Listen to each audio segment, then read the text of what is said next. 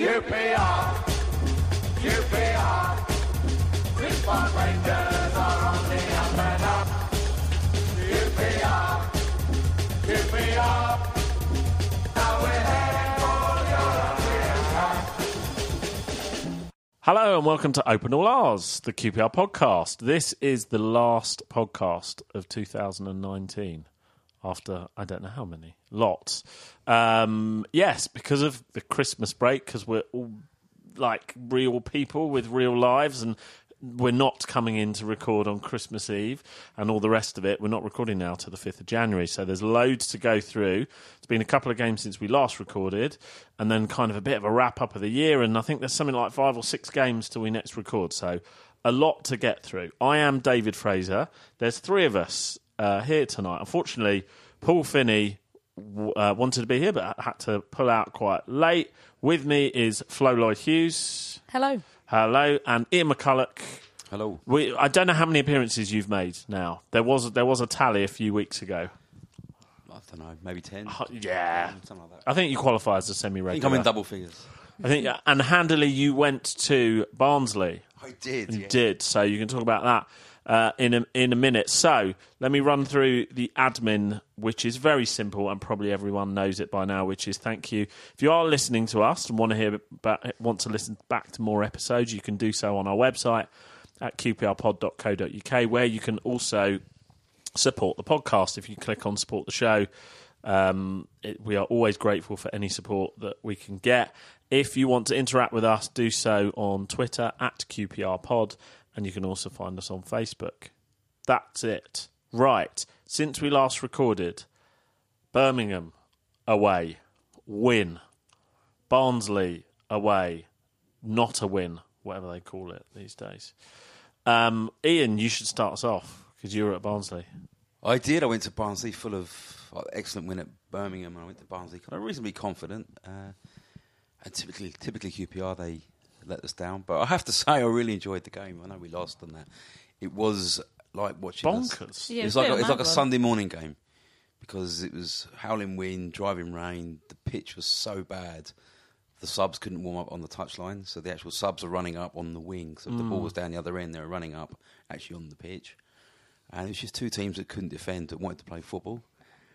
We lost 5-3, but we should have won 6-5. That's how it was. And we can't defend, as we all know.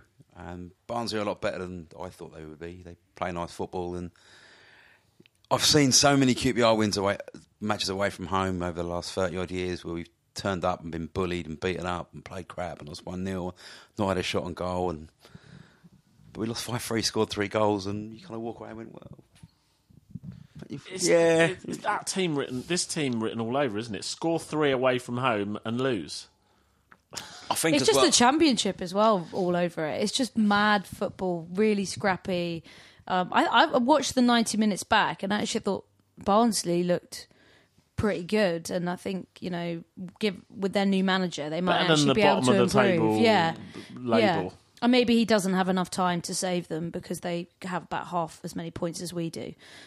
But they looked all right. It might have been that we were a bit tired after, obviously, quite a big run of games, but it's only going to get worse now. So I hope there's still some legs left in them. I think there is. It's not an excuse, and it shouldn't be, but I think it's definitely a factor that Warburton was on TalkSport, I think, on Thursday after the Birmingham game. Yeah. And they were caught in traffic and roadworks on the M40 coming back and didn't get back to London until gone 3 a.m. in the morning. On Thursday, on Thursday morning, she's doing that, and then you're backing up to South Yorkshire, and it doesn't help. Does it? It doesn't help, but at the same time, you shouldn't be letting in 5 goals to a team at the bottom of the table.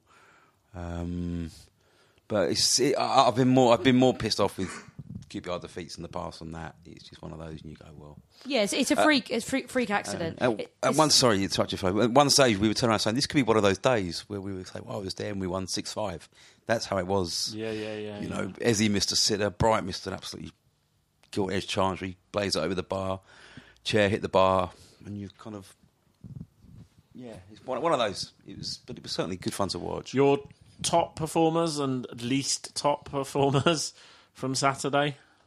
Well, I've said to a friend of mine the other day, when Jeff Cameron plays well, the team generally play well. Yeah. Jeff didn't play well Saturday. So Lee Wallace struggled a bit at left back. They all look very leggy. They look kind of Bodes tired. well, doesn't it? But as I say, it was a very heavy pitch. But Naki Wells looked great when he came on. He brought him on second half, and he really made a difference. Chair looked sharp when he came on. It was just a bad day at the office for everyone, really. You can't... I wouldn't say there's anyone to hang out to dry, and no one you can laud either. But Amos looked okay. I think he's a player that needs some games. I think the more he plays, the better he'll get. Took his goals well. So. Lumley watch. He had one dodgy kick, didn't he? But it didn't lead to anything. So. He made an amazing save, actually, which would have been an own goal against Todd Kane, I think it was. Oh, yeah. Where he had to change direction and get down low and keep one out. I don't think he's at fault for any of the goals. It's hard because a lot of them are down the other end. You know, you the other end of the field, you kind of... Do we know what's happened with Liam Kelly? So, as far as I know, it's still being said that he has a hamstring injury. Thigh injury. He had a torn thigh muscle. Because he's not even making the bench, so No. it can't be anything else than an actual real injury. Unless it's a cover for something else. Well, I think Warburton, in one of his recent interviews on the website, said that he basically doesn't want to reveal reasons for injuries. Right. To give away too much to other teams, which is kind of why we never know who's injured and who's not. So it's obviously a reason for it. And the Birmingham game, of course. Not bad goal. No, I think a bit like Preston, I think that they were really poor and it made us look good, but I'm absolutely fine with that. I mean, look, both Preston and Birmingham look like really composed wins and performances, and both those teams didn't really show up, but I don't really care because it gives us great confidence. 2 clean sheets, I mean, those are pretty priceless. And that's why it makes the Barnsley game so bizarre.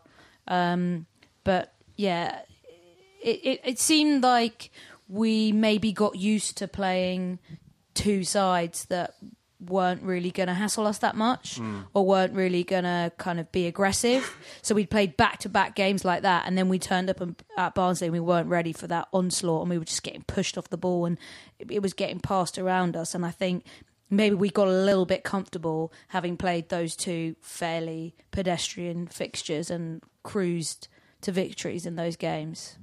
Do these... I can't... There's almost no pattern emerging now from this QPR team. Do you know what I mean? Like, you kind of knew...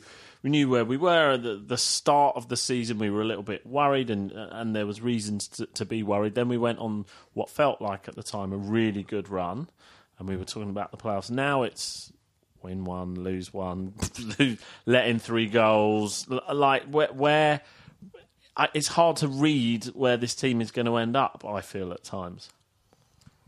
Yeah, it is hard to... You don't know from one week to the next what you're going to get sometimes. Yeah. Well, I know I'm going to get a side that tries to play football the right way, and do. they're going to have a go, and they're probably going to let a goal in.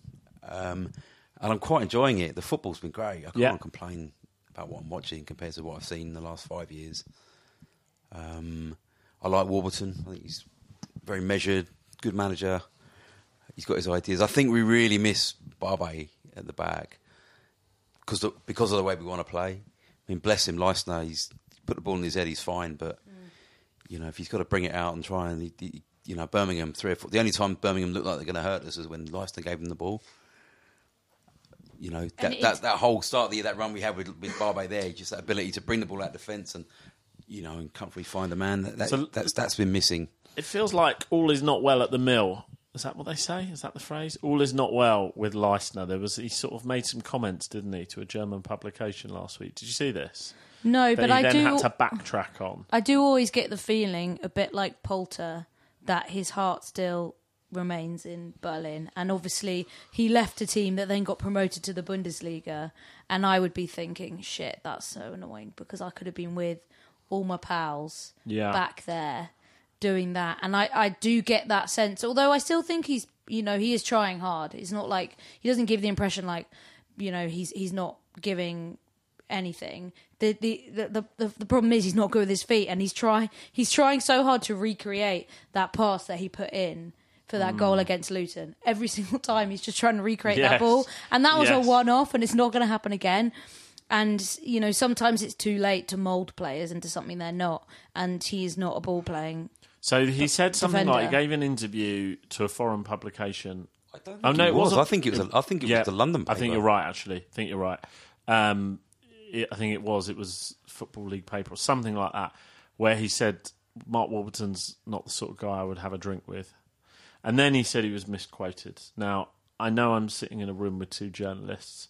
I know generally when people say they're misquoted, I would say 9 times out of 10 they are not being misquoted.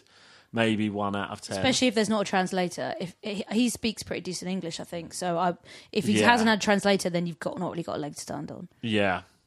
So, which makes me think, kind of a bit like you, maybe there isn't a totally good relationship there. You know, it's perhaps not settled. I think at the end of the day, when a player's playing, they're happy. When they're not happy. But evidently, at the start of the season, he didn't have him as his first choice. Took the armband off him. And It's tough. That's tough. It's one to kind of take, hard, that. yeah. But I do think as well that I'll be surprised if he's here next season. If they get money for him, an offer for him, they'll take him. It was funny. I've got family that support Birmingham, and they were really impressed with our defence. I can't believe you've Clean sheet. You've not kept the clean sheet all season. Your defence is really good. That German, he's a really good player. He is. Yeah. But it's that kind of head on the ball. Yeah, he's great, and his performance at Millwall early in the season, he was outstanding. And he's not a terrible player. We've certainly had worse centre backs, but the way that Warburton wants to play. Yeah, he suits the Championship. He'd do well at a kind of more, I guess, traditional Championship club, potentially higher up the table.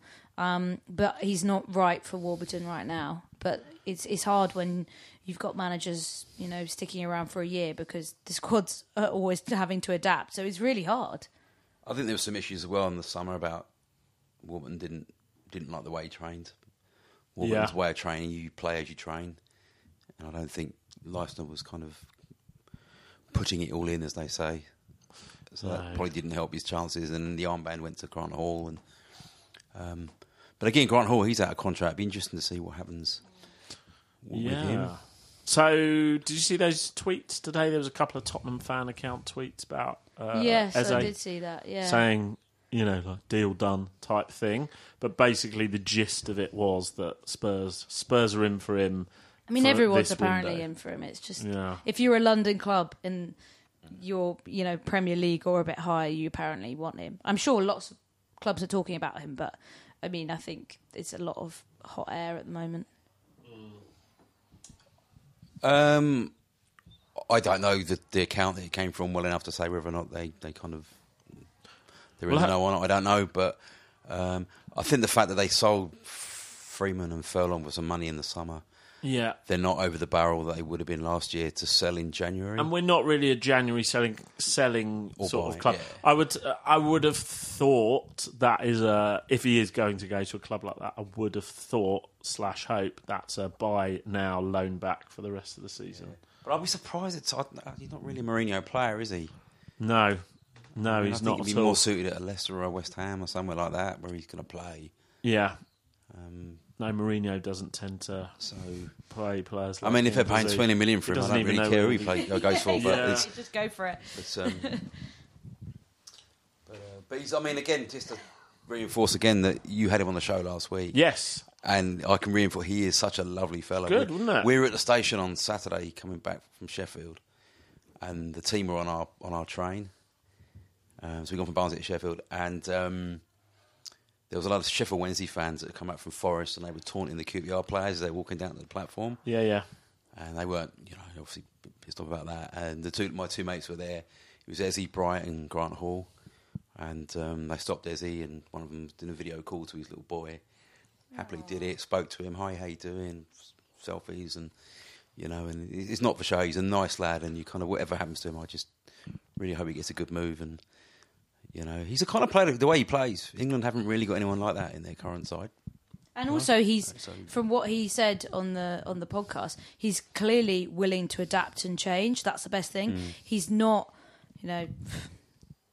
bless Adel Taarabt. Adel Taarabt wasn't willing to adapt and change for managers. He had a style, and he'd feel like he that was all he wanted to do, and he'd learnt that way, and that was it. That you get what you got with Taarabt. Whereas, as he's spoken a lot about changing his passing style, continually learning and growing as a player, and you have to do that, and so many players refuse to do that now. I think because they realise that they're worried about losing out on a big deal or something. But he's so open to working with anyone, and if it can improve him game, he's up for it. So sorry you missed that last week, Flo. Oh, I was so such gutted. a shame. I know, but too many Christmas parties. Yeah. If anybody hasn't listened to it, go to our website and go through the was whatever really you call good. it, the widget. If you want to hear three grown men fanboying over is he 21? Over a 21-year-old? Have a listen to that. Top guy. Ian, I wanted to ask you. So you recently met Les Ferdinand for Kick Up the Arse. Yes, I did. Tell us about that. It was about a month. When I spoke, it was before the Middlesbrough game. I spoke to him. So, and it's in the most current issue of Kick Up the Arse. So,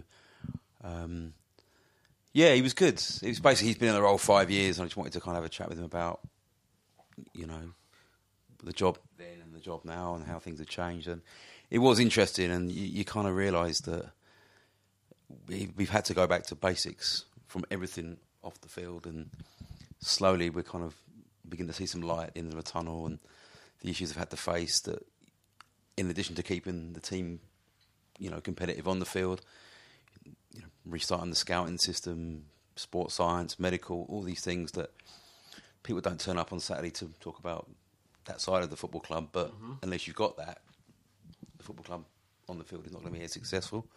And he was good. I mean, he kind of quite honest and said that, he's made mistakes.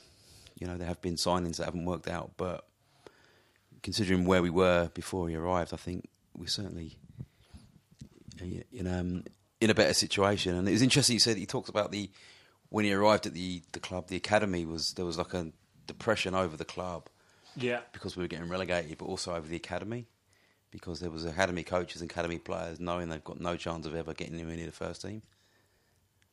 And he was sort of saying, it's, for a club like us, and it's quite true, when you look at Charlton, Palace, similar sized clubs to us, have produced John Joe Shelby, Joe Gomez, Wilf Zaha, Aaron Wan-Bissaka, and, who have we produced? We're similar. We should have kids that are coming through and are sold on for big money, like the Ezes and that. And who have we produced in the last 20 years? Sterling, but only to a certain age group. He didn't really stay long enough to claim that we really nurtured him, but technically... I mean, so I'm not taking away from the job that the coaches obviously did. And interestingly, I think I've told you this before, there's when you reach a certain level of football fame, there's a whole series of kids' football books. Yes, I've heard about his book, there is, in Sterling's one, which is, my 7-year-old reads it, there's a whole chapter in there about the QPR Academy, and it mentions Steve Gallen. Steve Gallen is a character in the book.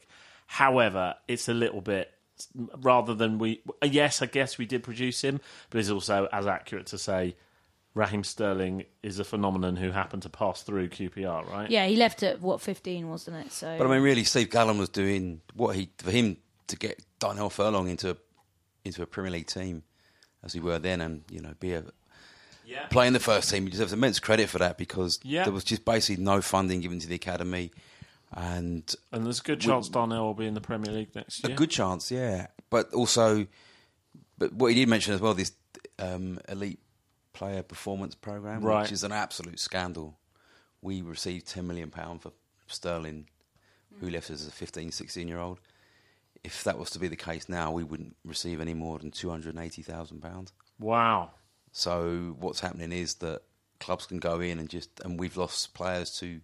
He said we lost two players to Tottenham, 2 players to Fulham, 1 to Southampton, and these are kind of 13, 14-year-olds. They just take them.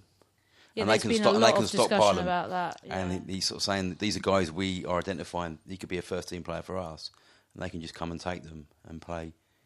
And so you ask the question, well, can't we do that to them? And it's like, well, we're not in a position, due to financial fair play, we can't walk up to Watford and take one of those players and pay $100,000 for a 15-year-old, because that risk of paying that much money for a kid who's never kicked the ball in the first team is too great for a club in our financial position. Whereas for a Premier League club, they can just stockpile them and then they release them at 18. But again, like Manchester City are signing players and guaranteeing private education for these kids. even if they get released until Yeah. they're 18. That's a bit, you can't have to compete. I've done a visit to City's academy. That's exactly right. It's absolutely incredible. But then they have, and you go round and you see all the youth team's training, and they say every kid here over the age of 11, City commit to pay for their education up to the end of university level, regardless of whether they make it or not. But there's a whole state system, literally a state in the Middle East that are paying for that, and the resources and the deep pockets they've got, and no one can compete with that. So it kind of goes back to what you're saying, really. Clubs like QPR really struggle to keep up with that level of investment. And then there's the whole kind of, Brentford and Huddersfield have closed their academies down, and we're seeing now Brentford have just gone, okay, we'll go and sign players from France for £1 million instead of paying for our academy and just having our best young players just being siphoned off to, Premier League clubs. And the discussions have been on board about whether or not QPR should close our academy down. But it's the owners that want it. The owners like it. The owners are happy to fund it, and the owners like seeing players come through it. But until the FA actually, it's been lobbied. There's lots of clubs lobbying the FA to change this. Yeah, Because you're going to see more and more academies just go to the wall. Because why would they? If you're developing a child from 8, he's your player, and he walks away when he's 16. lots of managers have been speaking about it, especially this season, because it is becoming a bit ridiculous. And as more clubs move to do, emulate what Brentford are doing, I think that's, the game, that's bad for the game to do that, to close academies and basically say, you just got to get lucky and get spotted rather than actually nurtured. Well, it sounds like clubs like QPR now need to rely on the secondary talent market like with Abire Eze. So, presumably talent, like identification of a player is still an art, not a science, right? Because you can't guarantee a player's going to make it. And so players get released, and then it's about picking up the rough diamonds, right, that get released. And again, you get the kid who's fantastic at 13. Every youth coach and knows who they are, and then when they get released by Liverpool at 16, it's one of those you kind of do your due diligence when they're that age, and then when they get released, you're picking them up. And so what was your impression leaving Les then? Because he gets a lot of stick. He is judged, rightly or wrongly, on the manager of the first team. Has he brought in the last manager? People say we better get this one right. What impression did you leave from that meeting with? He's very. I mean, Les. Anyone who's spoken to him, he's very honest and very upfront. Warburton's the only manager that he's signed off on, has had the final say on. Okay. At the same time, he's like, well, the owners put the money in. Ultimately, I can advise them, but if they want to choose that manager, that's their right. Yeah. But he said the reality is that manager comes in and you say to them, at some stage I'm going to come and give you bad news, but while you're here, I'll do everything I can to make you... But he was saying that there's managers coming in, I don't know who he's referring to, I'm assuming it's probably McLaren, that are told one thing, and when they come in the door and they go, yeah, I understand that, then want to do something else. And Wes Warburton's come in and knows the situation, and he's the right man for the job at the moment. He understands where we are and what we need, and and how we need to play. We need to play the way we're playing if we want to sell players to Premier League clubs, because Premier League clubs want to see players playing in a style that's seen in the Premier League. Yeah, do you know what I mean? The way you keep the ball, the way, and that's how you sell. I mean, and also as well. But the point he said was that. You look at the progressive clubs in this division. You've got Bristol City, Brentford. Have sold big. They've sold players like Joe Bryan for £8 million, Webster for 20 million to Brighton. That's what we need to do with FFP. You now need to sell and re-put that money back in. Yeah, but that's when your scouting comes in. You've got that money. You can't waste it now, because when we've had big money to spend historically, we have wasted it. Yeah. Okay, right. We've got a few things to get through. Let's talk about 2019. It's our last podcast of the year, and I was going to ask you, in this calendar year, which straddles 2 seasons, 2 managers, millions of players, let's talk your heroes and villains, first of all. Your QPR heroes and your QPR villains of 2019. I'm looking at you Flo. So my hero is someone who will also be my player of the year and best goal. Yeah. So it's all kind of packaged up in a oneer. Okay. And that's Sabira Eze, which I'm sure a lot of people would agree with. Which goal? The goal this season at Stoke. Yeah. Prefer that to Bright's? The one at Birmingham. That was pretty incredible.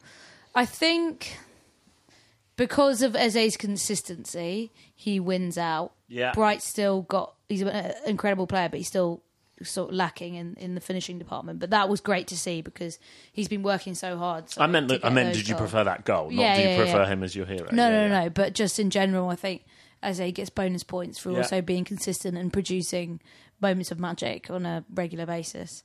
That goal against Stoke. And I think the reason I think he's a hero is because of the excitement that he's brought back to Loftus Road. And it's been quite a bleak place over the last couple of years, and not since really Adel Taarabt have we had someone who is that exciting on the ball. And when he gets the ball, you kind of, you want to get up off your seat and you just kind of think, wow, what's going to happen? And I think that's why he's my hero, is because what he's brought back to the club is just a real kind of energy, positivity, excitement, and we were so desperate for that. Especially after the stick he got, halfway through last season. I think it's even better to see kind of how he's proving so many people wrong and playing so well. So he gets sort of 3 of those 4 awards. The villain from probably Steve McLaren. I think that was, a bad match in the first place. He never should have become manager of the club at that point. I don't think he covered himself in glory. And in terms of player villain, I didn't really hate anyone that much, but I think Jake Bidwell and Joel Lynch left a lot to be desired. Yeah. Ian? Well, we can't all say Eze and McLaren, so we're now just going to have to... Well, I think McLaren's... I'm going to be slightly controversial, I guess, and say I'm going to go for Warburton. As your hero? It's very early Good days, shout. I know, because... I think with McLaren, we have to get into context. Not everything under McLaren was terrible. No. The second half of the season was. This time last year, we were beating Middlesbrough and thumping Ipswich and going to Villa and getting a draw. And we had a cup run and we beat Forest away. So it wasn't all bad, but it went downhill after Christmas. So this is why I'm a bit worried about saying Warburton, because the same thing could happen. It could go all downhill after Christmas. It won't. But I just think, not just the style of football we're playing, but I just think the way he's the first manager, probably since Holloway in first stint, where his fingerprints are all over everything around the club. You hear stories about he'll just turn up at the academy down in Cranford just to kind of let the coaches know, all right, I'm here, just to kind of give the kids, the manager's here. Stuff like that you hear. The way he speaks to players. I know Conor Mawson apparently is going out on loan, but he flew out to watch him play for the under-21s for Ireland, just so he could watch him and then chat to him about the game. Things like that, just you hear, and the way he dealt with the young players. And, he could have... It would have been very easy for him not to pick Manning and just play Wallace, because he's his player, and he hasn't. And we've seen Manning grow as a player this year. He had a few games where he hasn't been great, but by and large, Brian Manning's been excellent this season as a left-back. We've seen Eze grow as a player. Chair's had a good run of games. Nanky Wells looks a different player to how he looked, under McLaren. And we can't defend, but I'm enjoying the football. I really am, and I like the way he just comes across well. It's a really small thing, but I like the fact that he does. Yeah. He speaks to the official website and does a pre-match interview for every match. We never got that. You never got that with McLaren. You rarely got that with Holloway towards the end. So as a fan, you go, "Oh right." So you hear it, and the way he speaks on that, he kind of almost is reassuring. You go, "Okay, yeah, I kind of get where you're coming from." He's a good fit. He's also, from a journalist point of view, when he disagrees with you, he doesn't say it in an arsey, aggressive way. Yeah. And the amount of managers you deal with, and when they don't like your question, they just throw it back to you in a really insulting way, like you're an idiot. Yeah. But after the Fulham game, I said to him, look, we're on a bad run, let's be honest. Well, I didn't say we're, because I tried to forget that I'm a QPR fan, but I said, your side aren't on a good run. And he said, you know what, I'm not having that. We're playing well and the results don't reflect that. But the way he said it wasn't, you're a fucking idiot for asking that question. And managers do that so easily that when they don't like your question, they so easily just throw it back in your face like you're stupid. But he said it in a respectful way and said, I get why you're asking that, but I disagree with it. So Yeah. I like his manner as well. He does say a lot of cliches, but I mean, you would if you'd been doing the job for that long. You'd just kind of an autopilot sometimes. Yeah. Because I think this season as well, it's only the West Brom. I didn't go to Leeds away, but it sounds of a similar level to the West Brom game, where that's the only game I've seen that's really kind of be probably outclassed. West Brom are very good. Yes. They look better than us. Yes. Whereas going to Fulham, I've seen pretty much every game at Craven Cottage for the last 10 years or so. And that's the first time I've walked away and thought, we should have won that. Yeah. I've seen us win at Craven Cottage when it was complete larceny, where they missed 2 penalties and an open goal. That's still a one. Yeah. But we were good against Fulham for an hour and confidence go. But I look at that and go, we're not a bad side. No. We're really not a bad side. We need to tighten up at the back.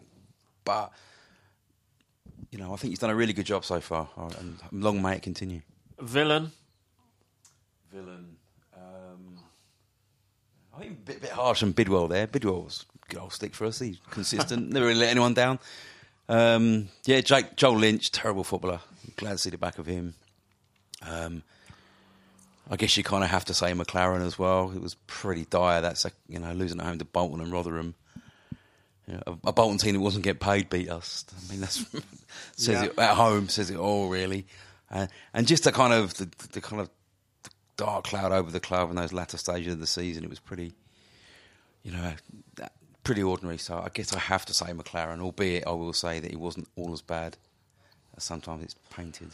It was a great season under him. One of my highlights of the year, I put getting to the 5th round of the FA Cup, and he did do that. I mean, the draw was kind to us, but he still mastered that. So it does feel harsh saying a villain. When does a kind draw ever matter with QPR? Yeah, exactly. Yes. All right. I'll do quickly my heroes and villains because they're sort of obvious for everyone, really, and then I'll start you off on the next ones.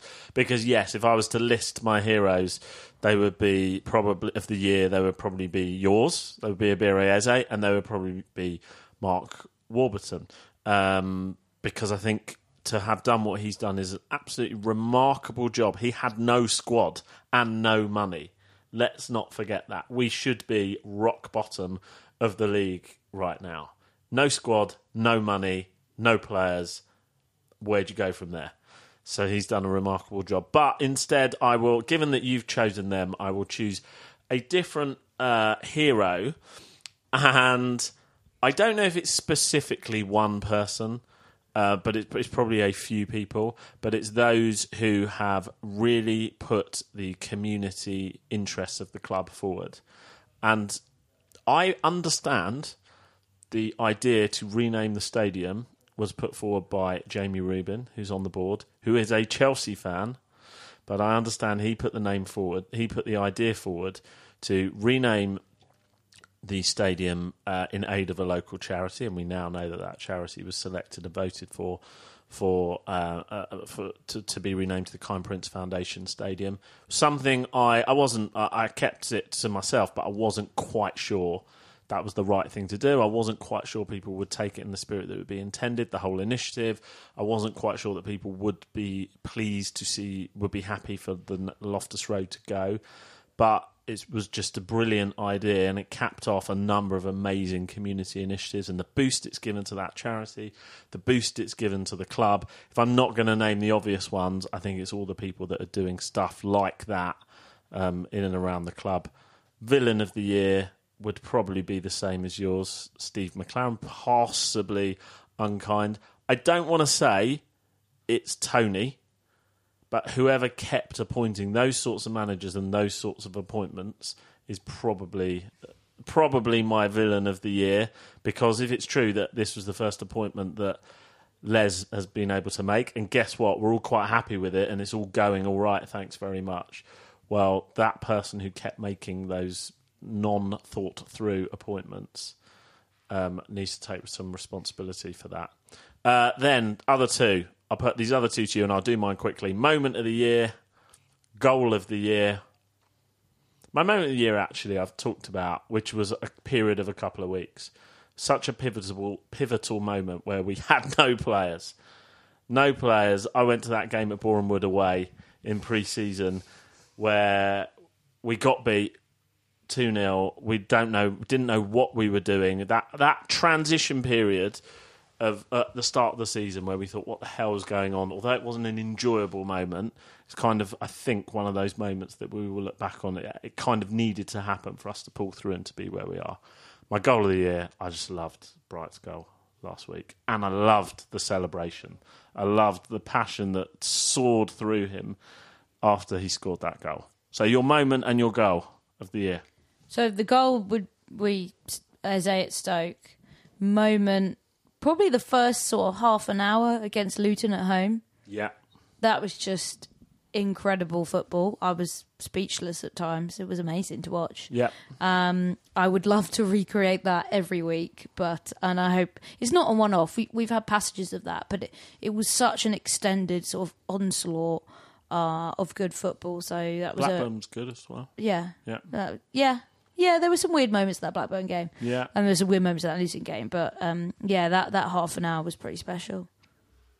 Even that weird out-of-place win at home to Swansea at the end of last season when we won 4-0, had no right to, was fun. And you know what? When McLaren was on his last kind of last reign, that win against Leeds at home was pretty mad because no one saw that coming, and we held on so well, which is rare as being QPR. So that was a pretty pivotal moment, and then obviously it all ended in tears anyway in the end. But just before we go to Ian, just if you remember that win at home to Swansea, the 4-0 where Tom Hemmer scored 2 in like the opening 2 minutes, what that has given me and should give every QPR fan is the ability to say to any Man United fan, yeah, Daniel James is not that good.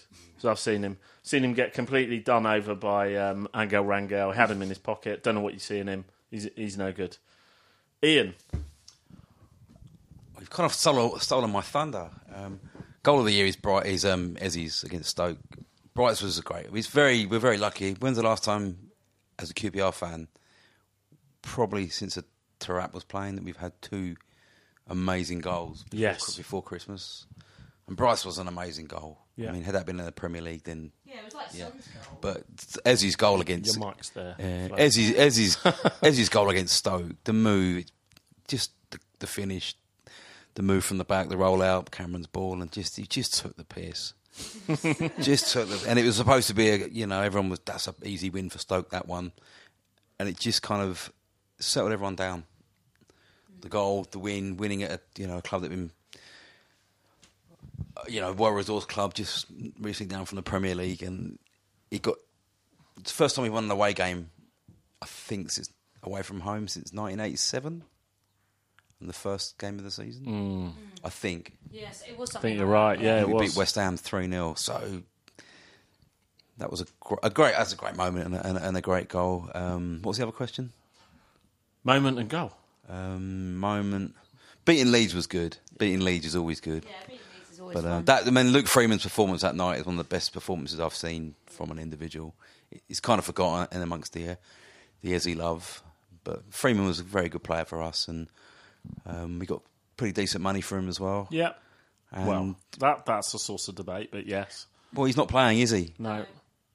Got 5 million for a bloke who's sitting on the bench in the Premier League, so if we sell Eze, we'll probably get 20 million for him because he's young and And actually, if you look to sort of go back to Warburton being the hero, if you look at the side that Steve McLaren had, Luongo, Freeman, Eze, Bright was there, Angel Rangel, and what Warburton's achieved with losing half of that first team is really, really impressive. And it just shows that sometimes you've got to, freestyle a little bit and play people a little bit differently and just give them a bit of freedom. Whereas McLaren was so rigid. Things were so sort of, this is it. There's nothing else you can do. This is the way you have to play. And giving these guys a bit more freedom, the defence is a bit shambolic, but they're playing with confidence. I'll tell you what, we'll chuck in there as a little bit of an unsung hero. Is the assistant manager, John Eustace. Yeah. Kind of went under the radar a bit. It's him that played Manning first at left back, gave him a taste toward the end of last season. Just sort of settle things down. That 0-0 at Millwall was awful, but it kind of... And then his comments at the end of the season, this is the team with a losing mentality. So basically, when the manager comes in, that's like, you need to get rid of this lot because they don't know how to win. Yeah. And essentially that's what they've done, and they've kind of tried to build a side that, can win, and so far so good. Right. The Christmas period. We won't record now till, I don't think, after the Swansea game. Which means we have, and I'm freestyling this now, we have between now and then Charlton at home, Reading away, Hull at home, Cardiff at home, Swansea at home. Lots of homes. 4 home games, and the one away game is not that far away. And it's on TV as well. What are you hoping for? Where are you hoping to be whenever we record the next one, 6th, 7th of Jan? Well, I'm hoping after all the Mark Warburton love we're just giving him, he's still in the job at the end of that. Yeah. You look at it on paper, they're winnable games, aren't they? You haven't got to travel far, but, Charlton, there should be a good crowd there Saturday. Yeah. They haven't won for 10 games, that worries me. Yeah. Reading away, we got quite a good record there.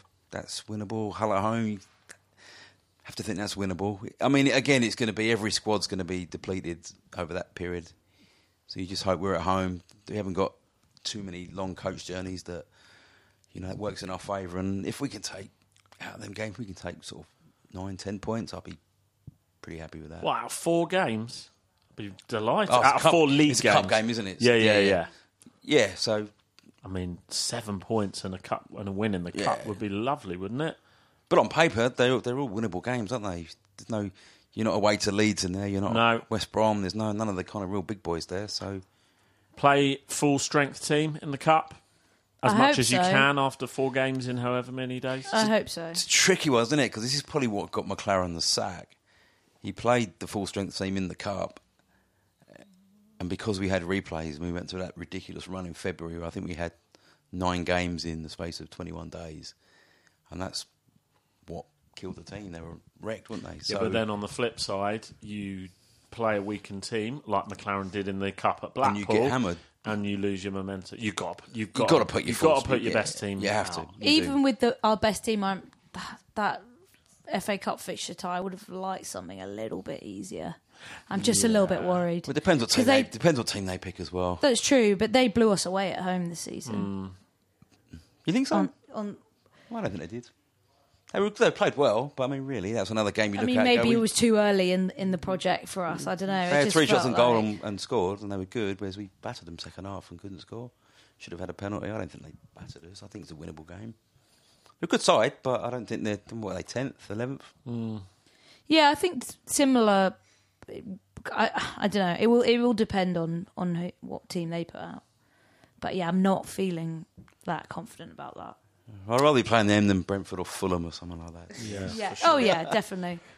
Right, Ours End. Anything else that you haven't mentioned yet that you want to say? This is your last opportunity in 2019 to say anything. I will keep mine relatively short and sweet and in the style of Paul Finney, which is there are 5 games over the next, whatever it is, 2 weeks basically. That's a lot of games. Don't get carried away if we win and smash someone, and don't get carried away if we get turned over and perform badly, because you don't take 5 wins out of 5. You don't even really take 4 wins out of 5, especially if you're QPR. So let's keep it all in perspective. I'm sure we'll win a couple. I'm sure we'll lose a couple. But as you say, it is part of the project. So perspective, people, would be my Ours End lecture. Thank you for listening to my TED Talk. Flo. I guess my Ours End more not 2019, but actually we're coming to the end of a pretty dramatic decade for QPR. Yeah. A lot has happened in this decade.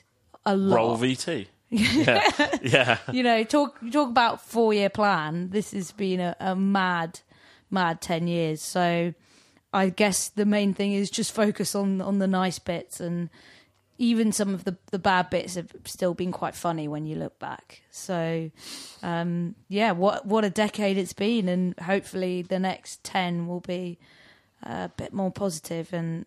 Well, we've got 2 promotions. Yeah, but less 3 fragile. Premier League Less seasons, fragile. I mean, you Wembley finals, Zamora.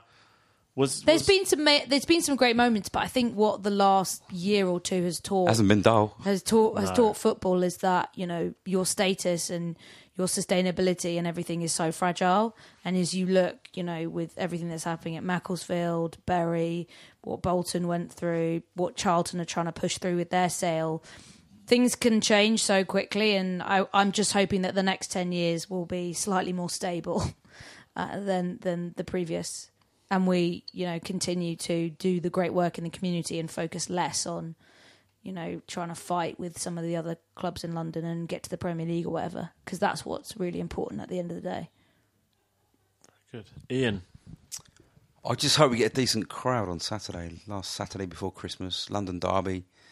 I think Charlton have sold out their away end. Always a nice atmosphere around this time of year with home games. So I just hope we can get a decent crowd, good atmosphere, and 3 points. I'll drink to that. I think that's it. That's it for the podcast for 2019. Thank you all very much for listening. We will be back early on in the new year after this period. And here's to as many positive results as possible from those 5 games. Merry Christmas to everyone. Happy New Year. And we'll see you in 2020. Yours. QPR.